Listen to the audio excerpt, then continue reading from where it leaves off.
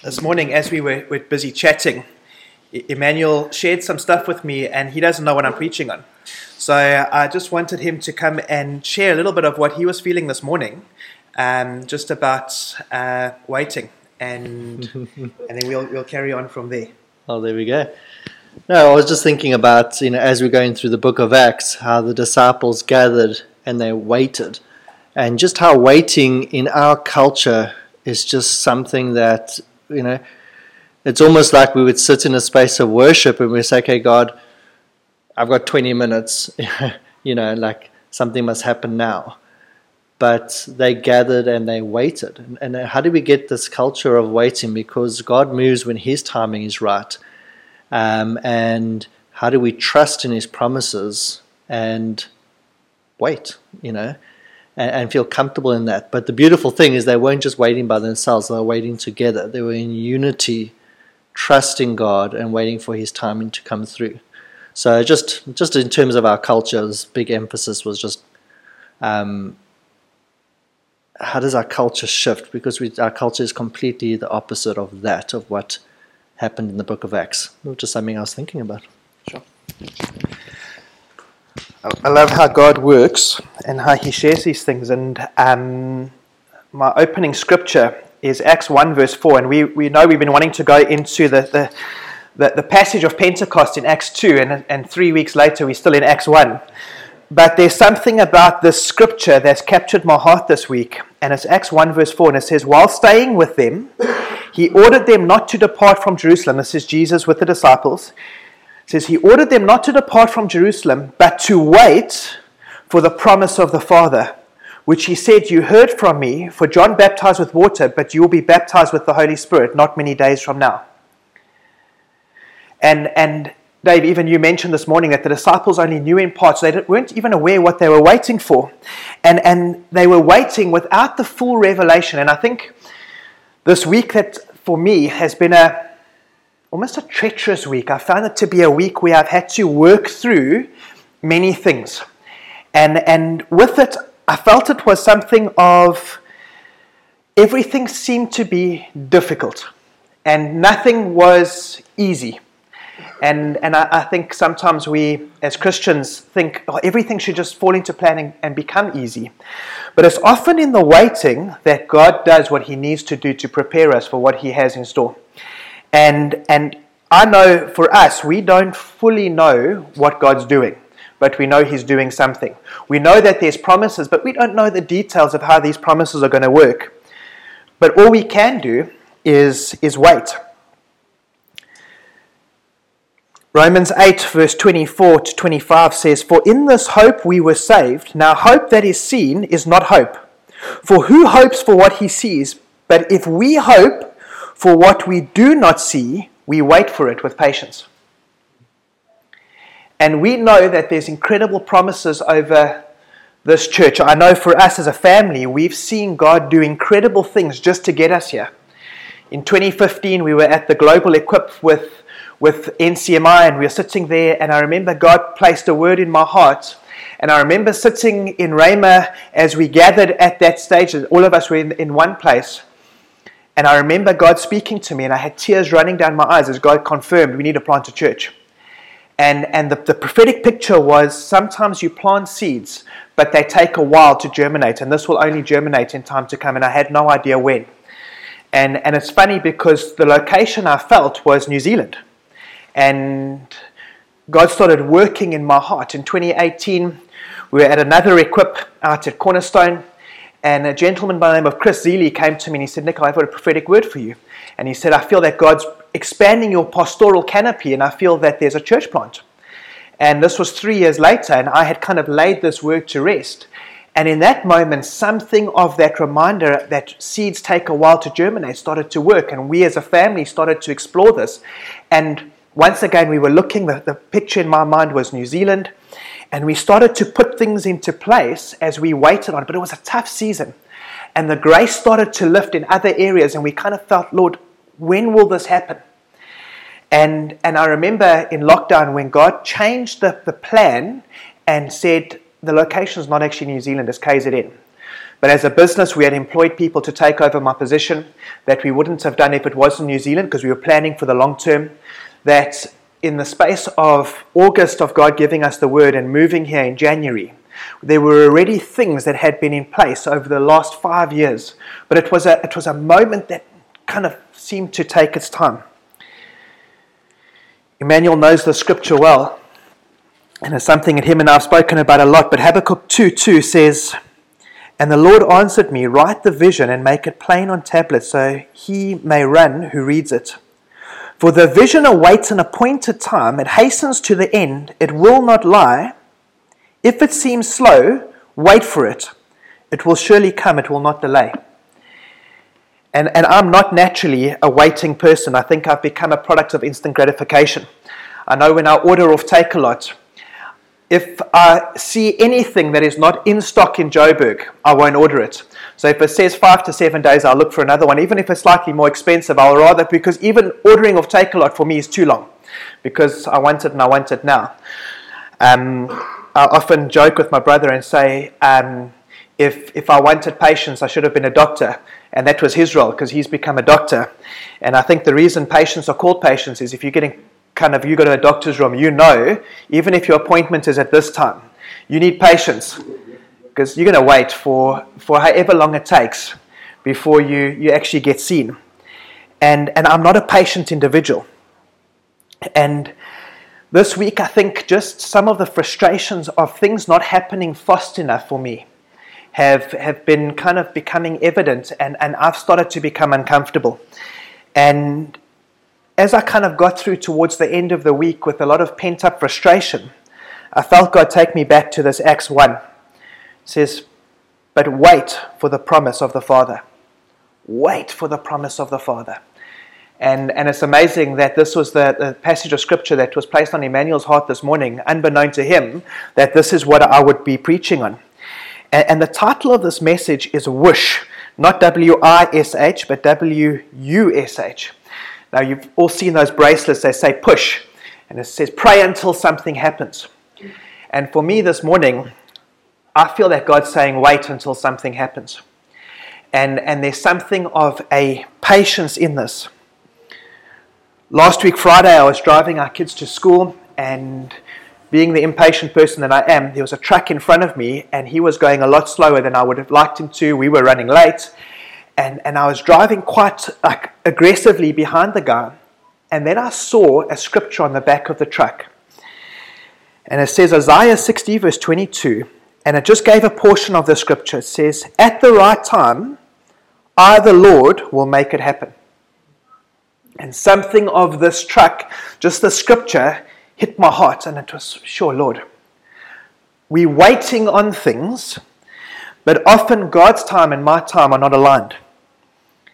And because we only know in part, I can only imagine what must have been going through the minds of the disciples when Jesus is resurrected, the one that they had grown to know and grown to love. They had a revelation of his lordship. He had just been resurrected, and they knew that he was who he said he was, and now he ascends up into heaven, and he's gone.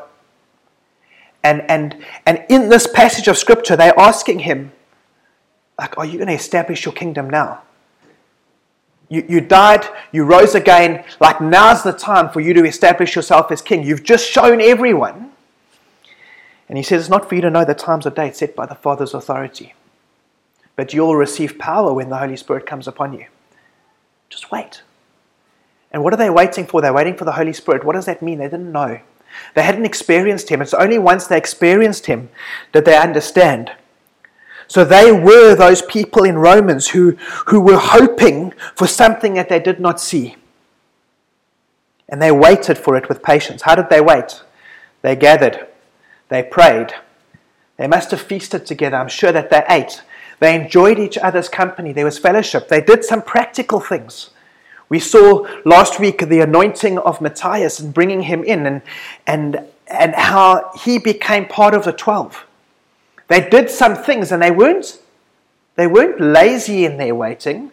They weren't idle in their waiting, but they were patient in their waiting.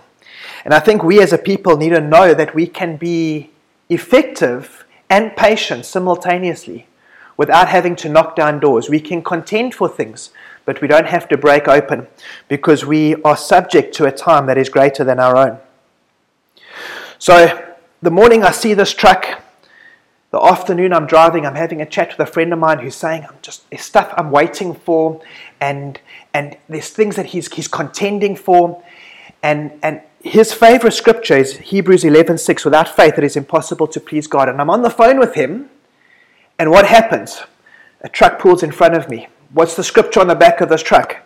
Hebrews 11:6, without faith it is impossible to please God.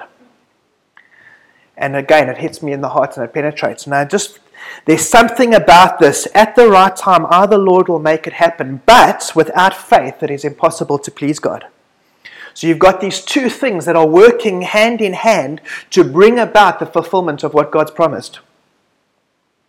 So I went and I spent a bit of time kind of going through these two passages of Scripture, this Isaiah 60 verse 22 and this Hebrews 11:6. And I want to read Isaiah 60 from verse 21. And I'll read it across two different versions just because I want to share a little bit of a slightly different nuance in terms of the understanding. But coming from the New Living Translation and into the ESV, and there's something about a generational promise that God's speaking of. So in Isaiah 60 verse 21 to 22 it says, all your people, this is the NLT, all your people will be righteous. They will possess their land forever, for I will plant them there with my own hands. Now we know that as a church we've been contending for a venue and it's not happening as fast as I would like it to. But the reason I shared a little bit of the testimony of how we landed here is we know that God planted us here and opened the door. But he says that they will possess their land forever. Says, for I will plant them there with my own hands in order to bring glory to myself. So God's wanting to bring glory to himself by what he's doing in Adventure Church. And that's an incredible opportunity, an incredible privilege, but it's not about us, it's for him. It's all about him. It's about us reaching the people so that he may be glorified and they might have restoration in relationship. Goes on to say in verse 22, the smallest family will become 1,000 people, and the tiniest group will become a mighty nation. At the right time, I, the Lord, will make it happen. Now you've got to know that Jesus, in 3 years of ministry, as we see in Acts 1, they had 120 people that had gathered. So he had built up a group of 120 people in a 3-year period. What we will see in Acts 2 when we go through it, that 3,000 were added to their number on Pentecost.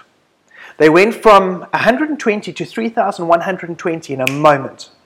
Because in the right time, he will make it happen. But there needed to be the 3-year period of Jesus' ministry to establish, to build relationship, to equip the saints for what they needed to do. And then they waited.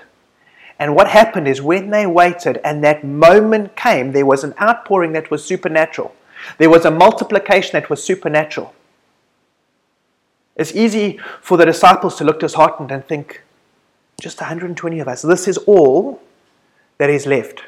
Even of the 12, one of them did not make it through. And yet, when the time came, at the right time, I, the Lord, will make it happen. It's not done by human hands. It's not done by us. Yet we get to partner with God and we get to have faith for what he's doing. The ESV says, your people shall all be righteous. They shall possess the land forever. The branch of my planting, the work of my hands, that I might be glorified. The least one shall become a clan, and the smallest one a mighty nation. I am the Lord, and in its time I will hasten it. There's something of a generational promise that comes from this. The least one shall become a clan, the smallest one a mighty nation. Last week we had little O'Reilly, who's under a year old, and he pulled himself up on this music stand / pulpit. And I just looked at this little guy and I thought, I wonder what his future holds. I wonder what he will be doing in 20 years' time. I wonder what will be established in his life as he, who can't even understand what's going on, gets to experience the presence of God because he gets to come and sit in a meeting. I love how in Azusa Street Revival, most of the sustained ministries that were planted out of Azusa Street were from the kids who were playing hide and seek in the presence of the Father. They weren't there ministering, they weren't there being ministered to. A lot of people got caught in the former years of Azusa Street, and they looked back at the former times and said, it used to be an amazing thing. But the little kids who grew up there, the next generation, took things and planted out. And that was what was sustainable. And here the promise is, there's a generational promise, but in its time, I will hasten it, says the Lord. I will bring it about quickly. Habakkuk, though it linger, wait for it will come without delay. So we got to wait, and we wait with patience. Hebrews 11:6, and the full scripture says, and without faith it is impossible to please him. For whoever would draw near to God must believe that he exists and that he rewards those who seek him. So the foundation of our faith is the belief that God is who he is. Because why would we want to draw near to someone we don't believe in? So the establishing foundation of faith is a revelation that God is who he says he is. And that is the faith that brings him this joy. It pleases him. And sometimes we have faith in an outcome, but Hebrews 11:1, faith is being sure of what we hope for and certain of what we do not see, is not faith in an outcome, it's faith in a God that holds all outcome in his hands. We know that he's a God of the impossible. He can do all things. There's nothing that is beyond him. We know that an encounter can raise the dead, that an encounter can set the addict free. Often hear that addicts are labeled addicts for life. Yet I know many who are leading churches who have been set free and are no longer considered addicts. They are now pastors and leaders and strong business people. And they are no longer defined by that thing because God came and encountered them and in a moment set free. But we don't serve an outcome. We serve a God who holds outcomes in his hands. Our faith is relationship based, and we have faith because we know God. So what happens when we start to wait and it feels like it's taking a long time? Well, Proverbs 13:12 says, hope deferred makes the heart sick, but a desire fulfilled is the tree of life. I had a friend of mine who felt called to plant a church in New York, and him and his family sold up everything. The timing was now. They did their application. They moved in with his mom-in-law. They had sold everything. They were borrowing a vehicle. They were ready to go, and lockdown hit. And their visa was delayed after delayed after delayed. Eventually, a process that was meant to take 3 months took 2.5 years. Not only did they move to America eventually, but they got there and joined up with another church, and their church plant has been delayed. But yet, they held their faith throughout the process. Craig would walk around and he had a pair of Converse shoes that said, I love New York on the side. And for him, it was a prophetic declaration that he was walking in the promise of God. But they lived in a temporary space, in a waiting space for 2.5 years as they contended. And there were moments when he was at risk of his heart getting sick. And he kept going back to the revelation of the Father. Hebrews 10:23 says, let us hold fast the confession of our hope without wavering, for he who promised is faithful. Let us hold fast to the hope that we profess. The NIV says, let us hold unswervingly to the hope we profess, for he who promised is faithful. And we've got to go back to the faithfulness of God, and that comes from our revelation in him, because that's where our faith is founded. As we wait for things to happen, wait until something happens. Not sitting idly, but contending for. Tyrone often says that prayer is weakness leaning on omnipotence. And the disciples prayed when they were waiting. They allowed their weakness to rest on the omnipotence of the Father, knowing that he was all-powerful. That is the foundation of their faith. So I want to share a few things just in terms of the Greek And some of the definitions, and then we're going to call the kids in, and we're going to pray for a couple of people. And there's a couple of things that people are contending for, and they are waiting in a kind of an ambiguous season, and we want to pray on their behalf. And it's an opportunity for us to lift anything else up at that time as well. But faith in the Greek this is coming out of Hebrews 11:6. The word is pistis, and it says the conviction of the truth of anything. It is belief, and in the New Testament, of a conviction or belief respecting man's relationship to God and divine things, generally with the included idea of trust and holy fervor born of faith and joined with it relating to God. So it's got to do with relationship.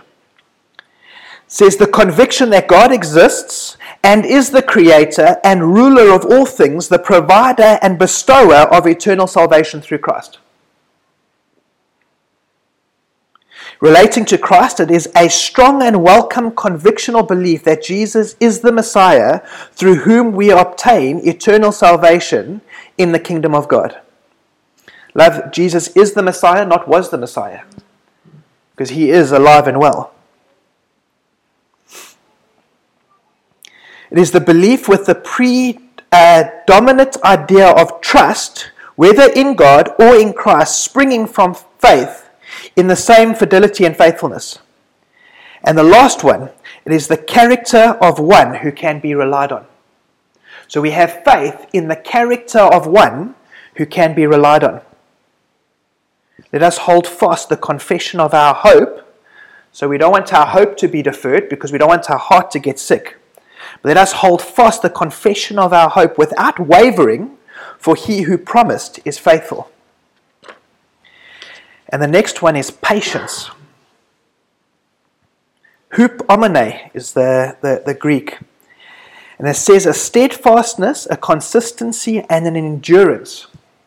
Now, with endurance, if you run any endurance race, if you're a runner, you need to pace yourself to ensure that you get to the end. It doesn't help coming out of the starting blocks and sprinting if it's not 100 meters or 200 meters, even if 400 meters the guys run, but it's still paced. But when you start running a marathon, when you're running the comrades, you can't use all your energy immediately. So it's an endurance event. Patience requires endurance. It requires pacing yourself. It requires working towards the end and not just enjoying the beginning. In the New Testament, the characteristic of a man who is not swerved from his deliberate purpose. Each one of us has a deliberate purpose by God. So it says that patience is the characteristic of a man who is not swerved from his deliberate purpose and his loyalty to faith and piety by even the greatest trials and suffering. So the temptation of hope deferred is that our heart grows sick, but we know that when God comes through, it's like the tree of life. And our responsibility is to be a people who are patient, and that is not swerved from the deliberate purpose that God has given us. And we remain loyal to the faith, even in the midst of the greatest trials and suffering.